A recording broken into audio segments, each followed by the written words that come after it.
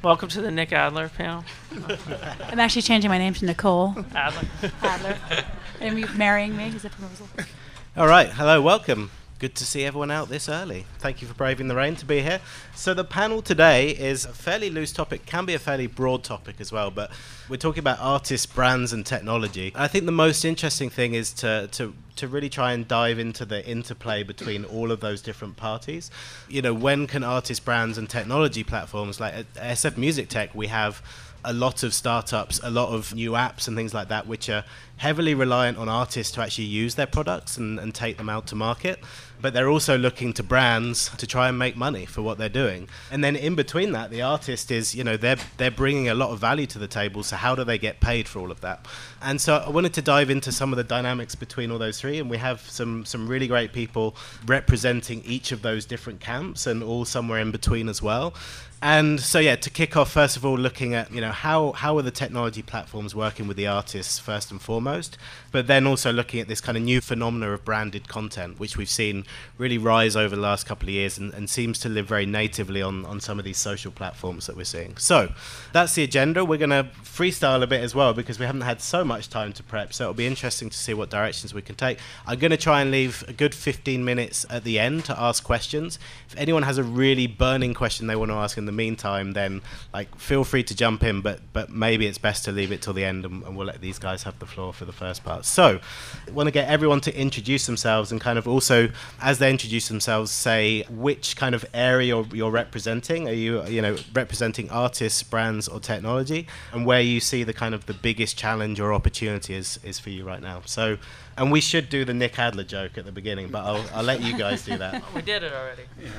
It's big to be together. So yeah, I'm Nick Adler with a K. I am at the Cashmere Agency, VP of Biz Development. Also, we're part of a sister company called Stampede Management and manage artists like Snoop Dogg, the Far East Movement, and a list of other young hip hop artists and legacy artists. So, you know, on the artist side, Snoop is the perfect example of just the epic brand meets artist meets technology. On the Cashmere side, though, we take it to the next level, which is actually representing brands in the market, marketing these brands, and then just coming up with consulting and social media plans around these brands. So we really are at this real synergistic place between artists, brands, and technology. My name's Nick Adler. I own the Roxy Theater on Sunset, and I also produce the Sunset Strip Music Festival. And just in the last year, opened up a company called Adler Integrated that does digital marketing, mostly in the social space, venues like Staples Center, Nokia, brands like iRock, some other festivals, and then obviously the Roxy we do as well. So for me, I feel like I'm in between all of these other people. I don't represent the band and I don't represent the brand, but they usually come together in my spaces, whether it's a room or in social. So that's where I can add to the conversation. Are you guys related at all? We're not. We don't know. Maybe somewhere. Way deep back. Jamie Robinson, Executive Creative Director at Pereira Nodell and Ad Agency. We specialize in a lot of branded content, so I guess I'm also kind of an in-betweener. We have a lot of great brands we work for, Intel and Toshiba, Mattel, Scrabble Games. We do Skype. We do a lot of branded content for those guys. I guess for us, the interesting thing is trying to do something that honors the brand and doing something that honors the artist, and trying to find where those we could do something that's wonderful for both parties and coming up with a creative solution that is great for the audience too. So yeah, I guess I'm kind of in between, maybe leaning more towards the brand side representation, I guess, but I love artists too. I'm Will Hoover, head of music at GoPro. GoPro is the sports camera turned everything camera. And I've had the pleasure of working with these two gentlemen on different projects. What we've found is that the camera is being used by artists, photographers, musicians, all sorts of people. And it's being used in studios, it's being used on stage, it's being used in lifestyle pieces. And so I think in general, the interaction between the technology that we're providing and all these different avenues in which it's being used is part of what I'm here to talk about. Cool, good stuff. So let's dive in. I mean, the first topic, both established technology platforms, technology brands like Skype or Nokia, but then also new startups. Like they have to get the artists to either be using their product or endorsing their product, and go and take that out to the huge audiences that those people have. And Nick, I mean, maybe we could kick off. There's some examples where it's been like paid endorsements from someone like Snoop, but there's also been just kind of free and organic use. And we were talking before about, you know, Snoop being one of the kind of the first celebrity users of Instagram. How important was that for Snoop to be seen as a kind of innovator, and how important was it for Instagram? Was there a significant boost because of that, like, artist usage? Yeah, regarding Instagram, in all honesty, I think we built it, and I take full credit for it. Google it; it's real. But so basically, I think things have changed so much. But early on, yeah, it was 100% necessary to be seen as an early adopter and to do creative things with these platforms, and that all really was around content. So I think, you know, for us, creating YouTube videos before we were cared about subscribers, it was more about putting those YouTube videos out on Twitter so people could follow us and engage, and us talking to other celebrities and that kind of stuff. Now it's different. I mean, now there's just, you know, you have your core use platforms that you use, and it does come down to, I'll be honest, a lot of it comes down to the business. Like, if you want us to use this, what's the deal? Is there equity? That kind of thing. But ultimately, if it's an amazing thing and we know we need it, then all that stuff goes out the window, because you want to continue to build your network and, you know, really have an audience and just entertain them. And I think, you know, another good example, not to sort of, but is SoundCloud, where that was a natural use, where he was he took to it, started DJing it, putting up mixes, and then the media picked it up because it was so fish out of water to see like this big hip hop icon spinning heavy EDM and dance music. So all the media was like, wow, this is original and a great use of the platform. So I think, to your question around the business and the endorsement of it, now it's super important, and now that's really the first thing we look at is, will this platform succeed? If it does succeed, will we drive that success? And if that success is driven by us, then we feel that we should earn in the upside of that. Yeah. And I mean, in terms of like what's Snoop doing, I mean, if for all of the startups who are in the audience, who are at an early stage, they might be on kind of 0 users or 5,000 users. They're not quite at the level of an Instagram are today. How should they best approach that? Do they just make a great product and the artists will come? Should they be reaching out? And if so, should they go to people like you who are representing those artists or their agents, or is it better to go through the label and get them using the product? It's a combination. I think you need, you know, if you're small and you got to look at your marketing, and you need a marketing person or somebody who can appreciate the music, and I think music is really the most powerful space. You know, high profile artists, but and you know, and reaching out to the labels, it works, and they want to be first too, and they want all their artists on there. Yeah, I mean, with Instagram, I'll give you a little bit of that story quickly, but basically we saw it, loved it, called this company up, went to San Francisco to meet with them. They didn't want us in their office because they were embarrassed because it was small at the time, and we met them at a coffee shop, and in that coffee shop we liked them so much we put them on the app, and we went to another meeting after that, and an article ran in TechCrunch, and the guy we were in the meeting with was like, "Hey, you guys, awesome use of Instagram," and we were like, "Well, what?" You know, so. They called the PR team, and the PR team released the press release, and then, you know, from that point on, you watched an explosion. So, you know, that was from us ultimately reaching out to them. But yeah, I mean, if you're a small platform and you want artists, just reach out to them. Just call them. Call everybody. Now every artist has a guy who manages their social media. It's amazing. I could probably give you a list of guys who are artists online. That's me. I'll just jump in because I think the Roxy, sometimes I look at it as both. Sometimes I look at the Roxy as an artist and kind of treat it like I'm managing this artist as the Roxy, and then sometimes I look at it as a startup. So I'm kind of have a little bit of both there, and I think it's being a user. I mean, the Roxy uses the technology. They interact with fans. They reach out to new companies. They don't do things just because we're getting a big paycheck, but there's like this opportunity to try something new. And that's really got us kind of in that early adopters phase where we were similar. We called Josh from Instagram and got into Instagram really early. They put us up as a featured user. And since we had a large base on Twitter and Facebook, we were able to move them to Instagram. Similar thing happened to Pinterest. So even if you are a startup, you have to almost treat it as a little bit of the artist mentality, like how can I get more exposure, and that might be through using some of these other tools or putting yourself out there.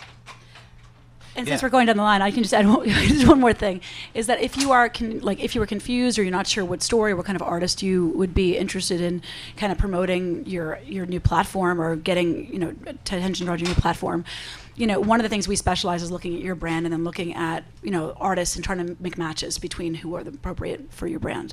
So yeah, you can always go through an ad agency or a branded content agency. Yeah, I mean, Will, for your product GoPro, maybe you could just, for those who don't know it, maybe just speak for a couple of sentences on what it is. But you've had just a lot of organic usage from the artists. They're actually, Exactly. This is something that helps them be interesting. So how has that helped you? And have you had to nurture that, or does it just grow organically? Well, I think that's an awesome question. Just to start out, if you don't know the camera, it's a very small little HD, actually better than HD now camera. The Hero 3, I think, can shoot all the way up to 4K. So actually, I know it can shoot all the way up to 4K. And artists are using this as a way to create content. And I think at the end of the day, content is king. I mean, an artist like Snoop is creating incredible songs over decades of time, and I think that what a lot of those types of artists are dealing with is film crews, and film crews are artists in and of themselves, and this little camera creates essentially a new dynamic in the space of the stage, in the space of the studio, and in recording lifestyle stuff as well. So I think what we've noticed is it's been adopted very heavily. I think I was talking with you earlier about, putting it in the Roxy and getting live footage around it. And I've talked with Nick about working with Snoop and doing things on those ends. I've worked with the Rolling Stones. I've worked with Dave Matthews Band, but also worked with bands that aren't known yet. And I think the most exciting thing is that the camera is so affordable but so professional that everyone has an opportunity now to create killer content, and you can put it in places that a photographer can't get to. And just as a side note, I'm not saying that photographers by any means or videographers by any means are obsolete, because the art of creating the video at the end and the art of placement and the art of videography and photography is still there, but musicians can put these things with Velcro tape all around their instruments, all around the rooms, and start creating these incredible pieces that are in better than high def, and put them up online. So they have a direct link with the consumer at a level that is highly professional if they have the video editing capabilities. And then just to jump in, Uh-huh. I mean, kind of talking about how you're working with artists. If you're doing something with Snoop or the Rolling Stones, Right. Is it what's the kind of the benefit there? Are they using it because that helps them be interesting? But it's also really great marketing for you guys, right? So is there what's the consideration there? Yeah, I think it's a win-win relationship in that sense. I mean, I think the feedback that I got from the Rolling Stones, for example, is that they were surprised that there were even cameras on stage. They had totally forgotten about it. So all the moments that they had on stage were totally authentic. There wasn't somebody in with a big Steadicam right in their face. So they created footage that is kind of never before seen, really exciting stuff. So they get this opportunity to kind of be at the cutting edge of a technology where cameras are now turning into camera systems. And our cameras are essentially, you can put 50 of them on stage and capture all the different angles that nobody has ever seen before. So for you guys, the pitch then to the artist is just, well, our product helps you. Yeah, I mean, again, back to content. It's like the Stones have never seen any of that type of footage of themselves. Yeah. So that's in their eyes, also cutting edge. Yeah. Cool. I And- think, just to add to that, I mean, I think Instagram and GoPro are great examples of access. And I think that's really the connection where the brand wins, is Definitely. that they're giving access to something that's never been seen. And that's why Instagram works so well for artists and for venues, is because we might not think the green room of SF Music Tech is interesting, but to someone, they might never have seen the inside or what it's like loading into a venue or what it looks like coming off a semi-truck. That's like a piece of their story, and it's just now we're able to tell those and from different angles. Yeah, and so with all these different technology platforms, I mean, you're putting technology into artists' hands to create this amazing content, and that's content that's special. In times it can be very intimate, it can be highly targeted, and I think over the last year, with this the rise of social and with the rise of the use of this technology, it's given rise to branded content, and brands see this content, they're like, oh wow, okay, if the Rolling Stones are sharing an intimate moment backstage, then as a brand, how can I tap into that? And it seems like the brands, they can't just turn up on Twitter and take out a big banner advertising, or they can't, it's not as effective for them just to like buy an audience in the more traditional sense of it. So I mean, Jamie, that's kind of what you're working on. So I mean, for those who might not be, hopefully everyone kind of gets this space a bit, but could you talk a bit more about branded content and what your take on it is? Branded content is like a whole new creative piece that is created by a brand using an artist, and it's a kind of a merger between those two entities to create something new and exciting for the audience. And it's a space that's been really developed over the past couple of years. It's something that is really near and dear to my heart because we've been doing a lot of it, especially in the film space.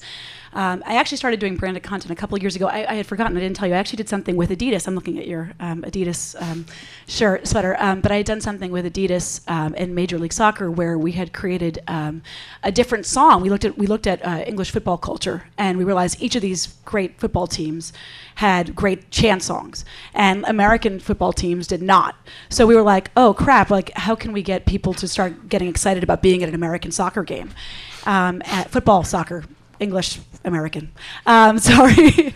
And so we thought, well, let's start creating some songs for these guys that have these great chants in them and put them in stadium. And we did that through Adidas. And it was really exciting because we had like Bad Brains doing DC United, and like even brands that you wouldn't think would do a chant, like Polyphonic Spree did something for the FC Dallas. So it was all about getting local brands to do that. So it's kind of a merger between entertainment and branding. And I think one of the biggest tricks that we found is brands can't be, there's a fine line. You can neither be too aggressive with your brand, or else it becomes a commercial and nobody gives a shit. Or you can't, well, people give a shit, but they give a lot less of a shit. And it can't be free of the branding, or else it's just a film or a music video or a song. And so the audience is actually really welcomes being upfront with the fact that, hey, this is a film, a social film for Intel and Toshiba. It's going to feature the computer, but it's going to be really awesome content. It's going to be a really great movie that you can participate in. So maybe you guys will just, embrace it, and they did. But I mean, quite often this content is quite a challenge because you're inserting that into places where people are looking for, like other content. If you're suddenly listening to a Green Day album and then all of a sudden you have something else, or you're watching this video and Toshiba comes along, what are the challenges of, like, how do you make that work? How do you make those two gel together? You have to make your content really, really, really good. That's the first thing. It's people can get like non-branded content out in the world for free, and that's awesome. So if you're a brand and you're going to try to put, yourself in the middle of this environment where people are looking to be entertained, you have to make sure that your work, your content you're putting out is just as good, if not better, and mostly better than the stuff that they can get for free. So for brands, what's interesting is a lot of times they have to take chances. The first, we sort of I don't want to say invented, but we coined this term social film, which is basically movies that the audience can use social media to interact with. The first one we did was, they're both for Intel and Toshiba. We had done 2 of them so far. And the first was a thriller, and we locked this girl in a room. And basically she had to use her computer to try to figure out, to solve the mystery of who she took her and where. And the minute the episode ended, she was on Facebook and was chatting in real time. We had a screenwriter with the audience. In order for that to be successful, Intel and Toshiba had to do content where we would lock a girl in a room, where she would be nearly naked the whole time, within the realm of taste. We actually had a camera, she was good looking, so it was okay. And so we had a camera. Like at one point, the bad guy puts a camera in the shower, so that to show her that she's being watched everywhere.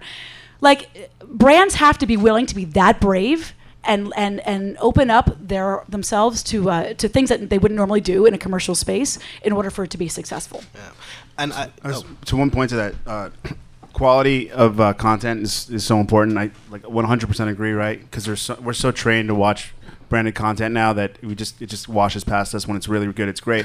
One other thing I think is important to that point is that I'm watching a lot happen, and we're doing is consistency with brands. So like, it's kind of a flashback to the Ed Sullivan Theater, the Texaco, or the Milton Berle Texaco Theater, right? Where it's like early cable or early television, just a brand just owned it. It was no apologies. Like, yeah, you're watching the shit I paid for, so enjoy it and buy Texaco, right?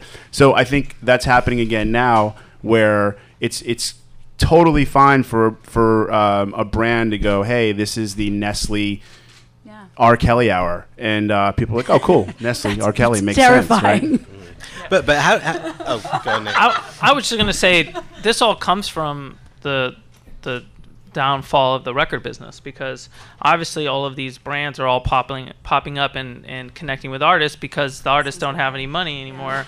And I think it was either Quantinence or Flom, I think it was about 10 years ago, actually brought together a group of advertisers and a group of managers and kind of kicked this whole thing off. And that was about 10 years ago, and it was right when they realized they weren't getting tour support and they weren't getting the video budgets, and they were in a place like, okay, well, where's the easiest place to go get money? And so that is kind of where this conversation started. It's gotten so much better now, and it's not just putting a banner up behind someone's band, but really getting integrated with what they're doing. Yeah, but I mean, does it mean that, does that put the artists' like creativity and their art at jeopardy? Like if they're having to do something to say what the brand wants them to say? No, it can't. It can't, because then it's not authentic for the audience either.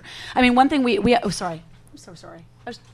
Did we want to talk? I'm sorry. All right, just finish. No. I was going to say, we actually work with Nick Adler, this Nick Adler over here, and Snoop, and we did something for Jawbone to launch their Jambox in Brazil. And it was creating a song with Brazil's biggest rapper, Marcelo D2, and they basically composed it over the product, which also happens to conference calls. Right, so they've composed this kind of over the speaker. They composed a track. They weren't in the same studio, but they composed it over the product, and we shot a video and did a behind the scenes video of it.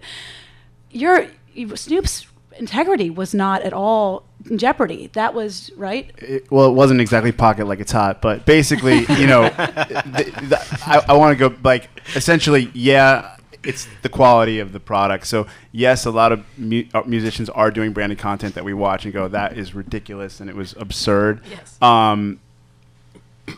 Yeah, sometimes it's done incredibly seamlessly and we just appreciate it, and you go, oh, like I was talking about this earlier and some people disagree with me, but I thought the Linkin Beck thing that just came out is awesome. And I think, you have a different opinion a little bit, right? Can you describe that for anyone who didn't so I don't know it? if anybody's seen it, but I just kind of came across my Facebook feed, and it was Beck performing at some massive auditorium with a gospel, and he's redoing David Bowie's, a classic David Bowie song, and I just thought it was beautifully executed, and I watched the whole piece, and there was a very subtle Linkin branding, and I remember saying, like that's amazing that Linkin would do this, and it looked like it was expensive, and then I was reading The New Yorker, and there's the Beck Linkin insert.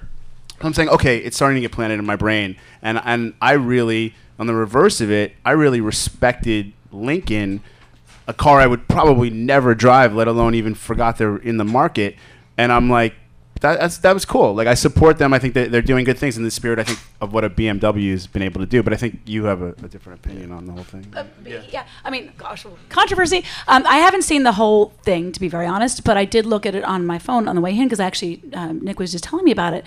My only concern is, and it really depends on what Lincoln does with it, is I would prefer if Lincoln had done something where the car had been more front and center in some capacity. One of the big great granddaddy of branded content probably is the BMW films. I don't know if you guys remember that from the thing. What was fucking brilliant about that was the car was there the whole time. It was an integral character to the whole thing. It was, and so you couldn't remove it. It wasn't just so-and-so paid for this. It was about that product and how badass that product was at getting Madonna and Clive Owens to places, you know? So that's my only concern with the BMW thing, and the Lincoln thing, and I only saw for a second, they may link it back better, was that it felt ancillary to the product or and it was more Beck show, but maybe they're going to come back and round it out in a better way. But this is where it lives right here. This is the artist, and then you more represent the brand. So you want to see your brand in there, and you want to make sure that it's your artist front and center, and that maybe he got out of a Lincoln and then went to perform. Yeah, so possibly. it's always kind of finding the balance between these two where it works. And what I was going to add earlier was that what we're seeing now is we're seeing brands actually elevate some of the artists, and I think that that's a nice change that we're starting. Because I was going to say, I mean, we've established that, you know, you can get a big artist, you can, whether it's the Beck example or a Snoop example, you can do something that resonates with them creatively. It works for the brand. Obviously, there's times when that can go horribly wrong, but from and I'll address that I'll address that in a minute.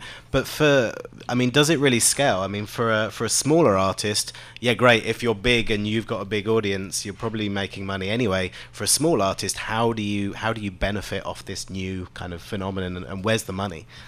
Well, it's almost like a label. I mean, it's somewhat like A&R. I mean, if Will goes with GoPro to South by and he does something where he's filming these young bands and then he's going to put them on their site and it's going to get pushed out, he's spending his money to take an unknown band, and he's getting that he knows bands and he knows young bands, and the band's getting a full production from Will. So it does go both ways, and that's what bands can't look for, that label. It's not that ultimate $350,000 5-record deal. It's not around, so they might as well go see, okay, Blue Microphones, maybe I can do something with them and get my name in here. And then so young bands, I see it all the time in the Roxy, they're using the smaller brands to kind of work themselves up to the next brand and the next brand, and then they have enough going on that they can pull in that label, manager, etc. And I think it's fair to say something about user-generated content, in the sense that bands are really generating a lot of that right now, and I think that that's what gets discovered by brands, and if it's clever enough, it can fly on its own. And that can be their property, and they can own it, you know. A brilliant example of that is OK Go, probably the best one. And actually, they were a part of my Adidas project as well for Chicago. But they're a band who has completely taken their own videos and turned it into an entire industry. I mean, people. It's like a science project. It's amazing. Yeah. I mean, but it's because So of their cool. creativity. Yeah. They're able to do that, and they're a dream situation. I mean, a good example, I think, for me personally, is actually the Roxy with a lot of early dubstep stuff. What I was hearing coming from Scion. Yeah. And was the Scion. Scion, like Scion was, I thought for years, the way they really focused specifically on music, but not on commercial artists, but on like they go really into like hashtag music, like metal dubstep or whatever it is. So, and I see, like, when I go by the Roxy, there's like a line down the block for every one of those shows. Yeah, kids that I don't think we could have ever gotten to, and I think it also has to do with their demo. They know who they want buying their cars. They know who that is, and they go just like any ad agency, and they search the demo and they go, you know what? How do we find this? You know what? Those kids are listening to dubstep, or they're going to listen to dubstep in the next 3 years. And they were doing every single dubstep artist played the Roxy. Super early. With 4 or 5 years ago, maybe even 5 years ago, and there was a line down the street, and I didn't even know what it was, other than the fact that things fell off the ceiling and the whole entire foundation of the Roxy shifted. So if you ever go there, some of the doors don't work because of Scion. But it's interesting. Like Scion now, like I watch them. They're heavy in metal now. yeah, they give away black socks is one of their like big giveaway things at the shows, and every kid gets a pair of black Scion socks. And we sat around going, why would you do that? Well, when you're whatever, you're sitting at home and you're sitting with your friends and you got black Scion socks. It's intimate. It doesn't get closer than socks, So let's taking this from the offline world of socks. The Scion thong. I just wanted to add one. I didn't get one of those. Yeah, go on. I think that also it's like knowing your audience too, right? I think that the audience now is trained to social media, and so everybody's looking around. They're not necessarily looking at MTV, they're looking for interesting content, like Nick was saying about the kind of access to artists. I think that since the CD's gone, it's just essentially a coaster now. Artists are getting their fans to come to them by providing content that is unique. Like, let's say John Mayer opens up his guitar case and tunes his guitar. For a John Mayer fan, that's really interesting, and that's something that if you have cameras parked around him and he forgets about them, you get a really authentic moment. But I think you can also, orchestrate it in other ways. But I think what I've been seeing out there is that all these different bands are now starting to become their own mini little publishing houses and their own social media houses and their own brands. And so now all of a sudden kind of have that fulfillment of the original prophecy, so to speak, of the fact that the labels are not providing this anymore. So now the artists have to come up with it. And then all of a sudden that's a real burden. But then as technology starts to make it easier, all of a sudden, and this is my favorite part of this whole thing, the artist, it kind of democratizes the whole thing. The artist gets to own their content. The artist gets to direct their creativity. And if they get that fan base, that's huge. That's a whole paradigm shift. I don't want to take us off course, obviously, but I do think it's funny what you bring up, because from the artist side and from looking at, look, our core, outside of the artist making what they love, which is making music, we have to figure out how do we continue to build business around this and make the revenue so we can sustain what we had when the music industry was good, right? So and go beyond that and become people like Jay-Z, etc. But what's so interesting about what you're saying is with the John Mayer piece and the 27 cameras, like that's insane, sick, heightened experience, and that's where I really think we're leaving. Like right now we're in the branded content space, but it's when John Mayer can capitalize on that. And you're paying, you're going into John Mayer's world, and that really is the John Mayer network. That's the next evolution of this, and that's where I think in 2, 3, 4, 5 years we start talking less about the brands, more about like what's the Republican Bill O'Reilly, what's the guy who has the paper, Glenn Beck, like the Glenn Beck model, right? That's the next phase of this whole thing, where we are less talking about brands. We're just talking about how impressive and how amazing the experience the artist is creating, and the fact that people are ready to pay for it. So let's bring this back to the technology platform. So I mean, the brands, they're sometimes successfully, sometimes less successfully, like teaming up with the artist to create this great piece of content. If you're not giving away socks, and you're creating digital content or film or music, then obviously you need to target that audience that you're looking for. And you mentioned social. You need to make that social to get attention. It seems different from the classic advertising where it's like, okay, I know I'm going to buy the audience that's watching this thing or listening to this show on the radio.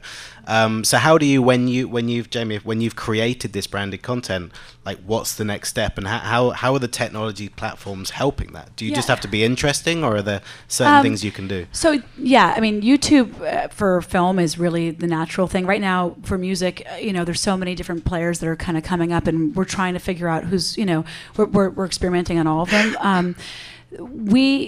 it's never kind of gone are the days that you could have something really cool and you could throw it out on the internet and be like, "Ooh, I hope it works," because no one's spending millions of dollars to create content, or even tens of thousands of dollars to create content and then just hoping it works. There's so many things out there. It's like you gotta be smart about it. We have a very special secret sauce, but it involves, and I say secret sauce because I don't really know all the details of it, but it involves creating blogger partnerships. And then working with those blogger partnerships to kind of start a fire and let them kind of get and spread your message out there and spread your content out there. Is that what you're asking? Like something like that? Because I mean, the thing is, when you do it that way, you have to again make sure that your stuff is cool, because it's like nobody wants to be the editor or the blogger that's kind of talking about is being a shill for something. You have to make sure that whatever you've got is worthwhile and that there's a real value for the audience. Anyone else to contribute on that question? So, I mean, how, like, once you have the marriage of the artist and the brand, how are you utilizing the technology platforms to get that content to resonate with audiences? I mean, I think you're right. I think it's YouTube. It really is. It's putting those together and putting out that piece. I mean, obviously, SoundCloud's a good example of it. YouTube. I mean, just taking the product and then seeding it virally. I mean, for us, we have such a massive social media following that we can usually spark it ourselves, and then hopefully it gets the media pickup and all that, and hopefully it's good enough that it rises above all the hopefully it's the Harlem Shake, right? Yeah. And what about, I mean, other platforms? So Twitter, Tumblr, Facebook. Oh, yeah. I mean, certainly Twitter or Tumblr, they you don't turn up and traditionally advertise. There's this kind of notion of promoted content. Is that a good thing? Or yeah, I mean, we have a lot of success on Twitter, especially with promoted trends. It's amazing if you put the right trend up there, how it can get picked up, and we've seen trends that we put on there for brands kind of live for days beyond the promoted trend, and also promoted tweets and things like that. Twitter is like crazy ass warfare. If anybody's ever been on, like, seen it, like, you basically put your thing up there and then everybody tries to hijack it. I've been watching it. It's terrifying. It makes me nervous, but there's people that get really excited about being a part of that. But one great thing is, I mean, Snoop has a great following, and when you're a brand and you can find someone who has a great following already, then you can kind of tap into their Twitter following or their YouTube following. We actually had in our last social film a guy named Matthew Gray Gubler, which you guys may not know. He's in Criminal Minds. We actually had him as just one of the actors in it. He has like 300,000 raging female teeny bopper followers who love him, and they went bazonkers, and they totally he tweeted about it, and they were like, "Oh my God, Matthew Gray Gubler!" And I swear we had like millions of views on our thing just from Matthew Gray Gubler fans, and it was amazing. So when you have the power of someone who has a great social media following and you involve them in your content, an artist or an actor, then it can really make it sing. Funny little side note, who really benefits from Snoop's tweets is Waffle House. I'm not joking. Like, we met at, like, if we do you get money? I wish we got money. I've tried to call him a bunch of times. If it happens to be like, I don't know, probably between 11 p.m. and 6 a.m. and whatever coast it is, and we tweet something like, just puffed and want a waffle or something, Waffle House will be the number one trending topic. And that, what does that go for now? $200,000, $300,000? It is. I mean, yeah. Yeah. So like I can literally predict when IHOP, Waffle House, or something like that will benefit. Actually, that brings me to another point. Speaking of branded content and how you sort of proliferate, we did something called Pocket Like It's Hot, love it or hate it, and it was. I loved it. Yeah. Thank you. Pocket Like It's Hot. If you don't know. There was a song called Drop It Like It's Hot, and some young creative probably was sitting in an office one day and goes, Pocket Like It's Hot. And somehow they sold it through the Nestle chain of command, which is a pretty conservative brand company, and they were like, let's do it. And what I found out since then is that Hot Pocket's a traditionally soccer mom brand, but in today's evolving media and niche audiences, they go, no, like, let's focus on who really buys Hot Pockets. And that's a Snoop fan, right. And that's a kid who's playing Xbox, who's probably, whatever, and wants a Hot Pocket. So what do? You get Snoop Dogg to remix Pocket Like It's Hot. And actually, I hung up the phone when they called me on that, but they were serious, and we got it together. So I guess the point I'm trying to make is in this evolving world, like leaving the sort of who you're supposed to market and like you have to, and it's bad if you market to this audience that really buys your product. They did it, and social media was how to become a success, and that was one of the, I think YouTube named it like the top 10 branded videos of the year last year. And so I wanted to leave some time for questions from the audience, but just before we wrap up, maybe we could go down the line and just get one really great example where artists, brands, and technology have come together, and one where it's been a disaster. I'll go after Jamie. Okay, so I think a good example, I don't know if you guys have seen this one out there, but Carter Beauford, the drummer for the Dave Matthews Band, stuck a camera in his mouth and started, one of his incredible solos. And it's just kind of mind-blowing to be Carter Beauford for a minute and see what it's like to play drums like that. So I would say that was a successful kind of like point of view of what it's like to be a major artist. And I think a failure, just from my perspective in the camera world, is putting a camera kind of up in the corner and expecting that the like magical filmmaker is going to show up and make magic for you. I think that ends up looking like a surveillance camera, which can be a cool effect, but those would be my two. Anyone want to jump in next? Pocket Like It's Hot by Snoop. No, one bad one, or was that the bad one? Both. Easy. Jamie? I really liked, it's like with a band that I worked with, I had mentioned before, but I really liked what Chevy Sonic had done with the OK Go car to make the music video out of track out of car parts. That was awesome. Chevy Sonic did it, right? Yes, they did. And so I thought that was pretty bitching because it was like, it was just all made out of carp. It was hypnotic, and also Pocket Like It's Hot. And I'm sorry. And then bad.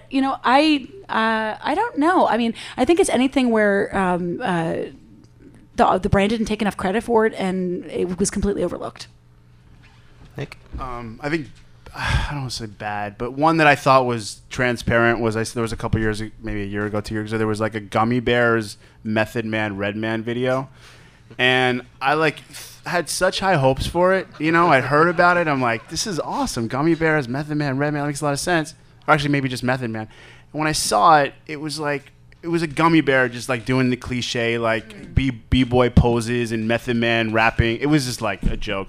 But anyway, that would be my not great one. And I think from a great one, I mean, I really like I think I said I really like the Beck stuff that just came out. I think I think that Urban Outfitters, and I didn't even, no, Red Bull, amazing. The Red Bull Music Academy, and this, like, the fact of the matter that they're putting out really amazing content. It'll get 30,000 hits on YouTube, but it doesn't matter. Like, there's just so much of it, and there's so much of a story, and you really forget what Red Bull is selling you, and you're just like, I want to go and tune into it. So I think they're just knocking it out of the park. And I think that has to do with the quality, because I think Red Bull, that's what I think that's what defines them, is everything they do is quality. So I think it goes back to the brand, this is a quality brand. Yeah, I mean, it sounds like that's kind of an overriding theme. This is something interesting for brands. It's something interesting for technology and the artists. But it has to be about the quality. It has to be authentic, good content, and that's when the three really play well together. I guess it's quality or that access on the other side. It doesn't have to be the most amazing looking quality, so but if the access is so, it's almost like you're there with them, like you were just saying, like putting the camera in his mouth. I mean, it's either that access or the quality has to be cool. Great. Okay, so any questions? I think we have someone with a mic. So Nick with a K, you had mentioned that revenue is essentially the backbone of the industry because you're running a business at the end of the day. And what kind of tools, whether it be social media tools, technology, what kind of tools are you using today to help drive ticket sales, to help drive revenue at the end of the day? Well, I mean, I think a big focus on e-commerce now, trying to figure out ways. I think Topspin's an amazing platform. I mean, as they evolve, what they just did, what I've seen them do recently of how they're packaging screening experiences, intimate experiences, selling not just a traditional ticket to a show, but selling one of a kind products that the artist touches for a premium value. I mean, obviously it's scalable, right? With a bigger artist and someone like Snoop, you can do all types of things to drive revenue, whether it's Twitter, paid tweets, and the likes, right? But when it's a smaller kind of a startup artist, it's looking for platforms like I just learned of one out of San Francisco called We Demand, or a crowdsourcing concert app out of Brazil called Coremos, where you're using these tools to like get your niche audience of fans to get together and book you and sell out the show. I saw this group Bad Not Good just did it in Boston, and like they're not a huge group, and I don't think they would normally sell out like they might think they sell at the Roxy. I don't know, but in Boston they just use this platform. Coremos, it's called something else here. Is that the one they use in Brazil? That's the one. Yeah, that's the one in Brazil. That's so cool. So they're basically, it's like the Kickstarter of music, right? So they're getting together. The people who raise the initial funds get their name on the poster that's promoting the show, like at the bottom. They get their actually to enter for free because the show sold out. So their money comes back to them as the initial who got the core guarantee down. So it's like that's kind of how we're looking at it. We're looking at new things, and we're using e-commerce just on the larger artists to really sell really good products, as opposed to just, hey, buy the t-shirt for $30. And something that we're seeing a lot at the Roxy is kind of what you were just talking about. This band Emblem 3 is playing, I think, this weekend, and they sold out. They had a $20 ticket, and then they came back and did a $75 VIP experience meet and greet with the band. They actually made, and they didn't even involve us. Well, I'm dealing with that separately, but it's not funny. And they've sold tickets for $75 and sold out in 30 seconds, and they sold 400 of them. And so there is this whole another level, and it goes back to what we were talking about earlier with the access, because anybody can see, not anybody can see the show, but can you meet them? Can you shake their hand? Can you take a picture with them? So it's kind of it's evolving the connection with the brand or the artist. Cool. Any other questions? We've got one at the front here. This is, I guess, for the whole panel. You guys touched on Red Bull, but a brand like Red Bull that actually creates platforms for artists versus a brand like Skype, who's one of your brands that kind of just does these one-offs and pours millions of dollars into a one-off event, versus a brand like Red Bull that will spend the same millions to actually put a band on the road, Red Bull Records and everything else they do around it. Like, how do you guys feel, you as some of the people that are in charge of that, how do you feel about suggesting to Skype to do a one-off event concert, or suggesting to Red Bull, hey, give us money and we'll actually pump you for 2 years, 10 years for your loyalty and building a brand? I mean, I guess it was a case-by-case basis, because it would come down to, like, is it a good thing for the brand? Is it a good thing for the artist? And is it a good thing for the audience? I mean, I think one of the things I think about a lot is the audience, just in my day-to-day, and whether or not the audience will benefit. Now, obviously, if it's a new artist, or we're creating a platform where we bring new artists up, then I think it's in the end good for everybody. But I was talking to these guys before. It's like, I think the majority of work that most branded content has been in film. And I think the reason why for that is because it's more natural for both marketers and ad agencies to go into film, just by virtue of they're used to doing commercials. It's an easier get. YouTube's been established for that. I think there's a huge frontier in music, and we have just yet to scratch the surface of what we can do. One of the things we're working on right now is a social music video with Snoop. What else can we do where we can kind of use music as a way to connect with people? So maybe there is something in the future about creating a longer term thing with Skype. I don't know. It just really depends on what the idea is and how sustainable it is.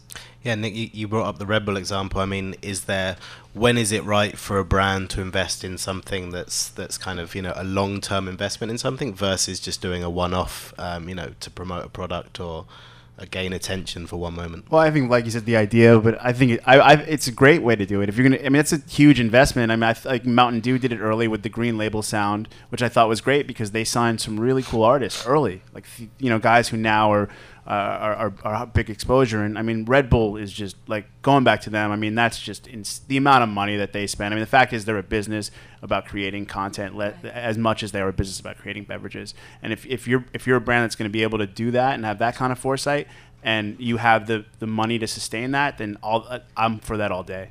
And they stuck with it. I mean, AWOL Nation isn't a perfect example of a band that didn't happen right away, and it took probably 4 years that they stuck with that band, kept putting them out on the road, and now they're finally getting that back. And I don't even think they want to get it back in terms of they want to make money on that. They want to put that back in, and it's an ad at the end of the day. I mean, the other concern is, one thing that we're all obsessed with, all of us in this room, is doing something that's never been done.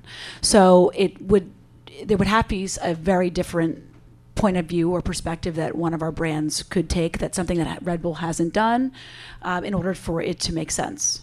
Because there's no reason being constantly every article that's ever written about that will be so and so brands riffing off of what Red Bull did. It's never good for a brand to do that.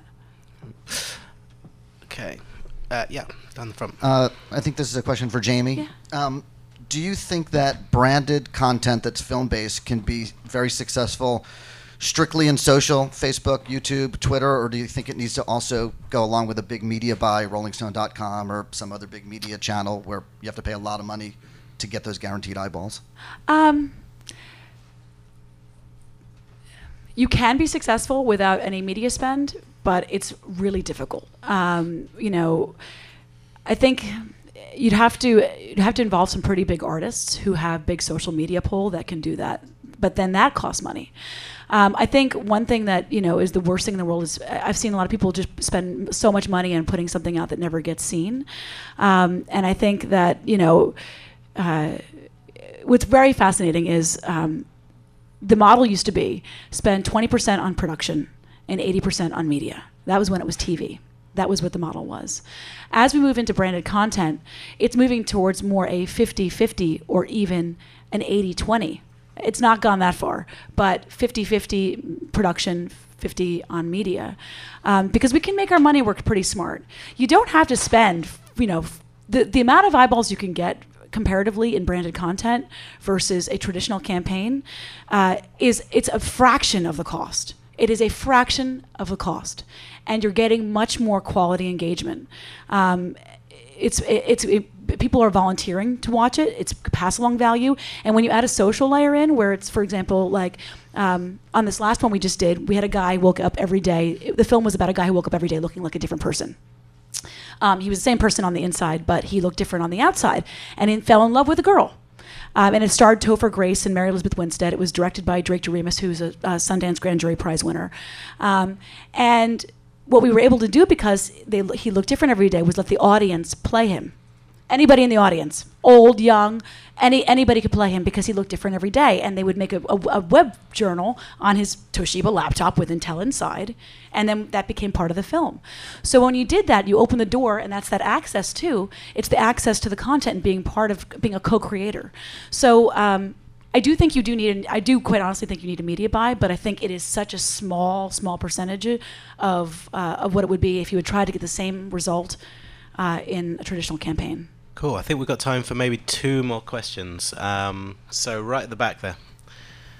Hi, my question is from the perspective of a new startup who is in the music content space, still not really having many visitors or audience, but is building that. What recommendations or advice can you give to startups who are looking to partner with brands to create branded content, ultimately generate advertising revenue, but don't yet have the audience? Can you think of any strategies that might be successful as you're building the audience? What does it do? Can you tell us what it does? The app? In this case, it's actually a curated music video site with original programming. So MTV of 2013, which is actually online on all connected devices, truly MTV, unlike MTV of today. So playing music television. I think that's kind of one of the dilemmas, right? If you're a startup, you need the brands involved to kind of generate like a revenue or a business model, but you're not quite big enough for someone. I mean, how do you? Well, I mean, anyone can answer. What we that. found at GoPro is, I mean, the way we encourage people to use our cameras. So we say if you make 100% GoPro video, and it's badass, we will push it. So that's an opportunity to get your video seen. And what we found is that so much creativity is coming out of the woodworks, essentially, around that concept. So I would encourage you to make videos using GoPro cameras, but also plug. But also I think that consistency. I think that what I've seen out on the web is that a lot of people are flocking towards the sites that they know consistently put out good content. And Jamie, I mean, if someone from a startup walks into your agency and says, "Hey, we'd love for brand X, we want some of Skype's money," what do they have to do? Is it figures? Is it audience? Is it innovation? What do they need to put in front of you? So I would say, this is what I would say to you as a very specific piece of advice. I would look at who's doing work that you think is exciting. And this is just from my perspective. I would look at what branded content agencies and ad agencies are doing really interesting work from your perspective. Then I would find out who their digital media people are or their digital strategists are. Then I would be very creative about talking to those people, and then and making sure you get in front of them and show them what your platform can do. Make them evangelists for your platform. They'll go to their creative department. I'm just telling you, this is how it works in our agency. They'll go to their creative department and they'll say, "Dudes, have you seen this cool shit? Look at this cool shit. What could we do with this cool shit for one of our current brands that we have? Mattel, Scrabble, Lego, Skype. What could we do for those brands? Could you think of something?" And then the creatives think about that. Then we go and pitch it to the client. And then you have someone who's willing to put money in promoting something interesting that's happening on your platform. That's what I would probably do. It's always going to be a long shot because there's a lot of competition for creating interesting ideas on different platforms.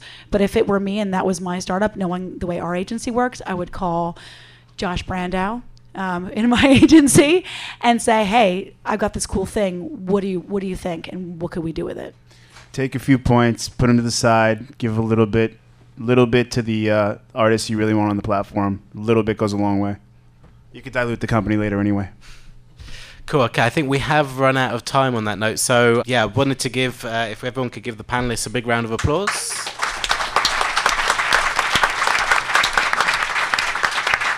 And yeah, I'm sure a few of us will hang around for a few minutes afterwards if you want to come up as well. Thank you.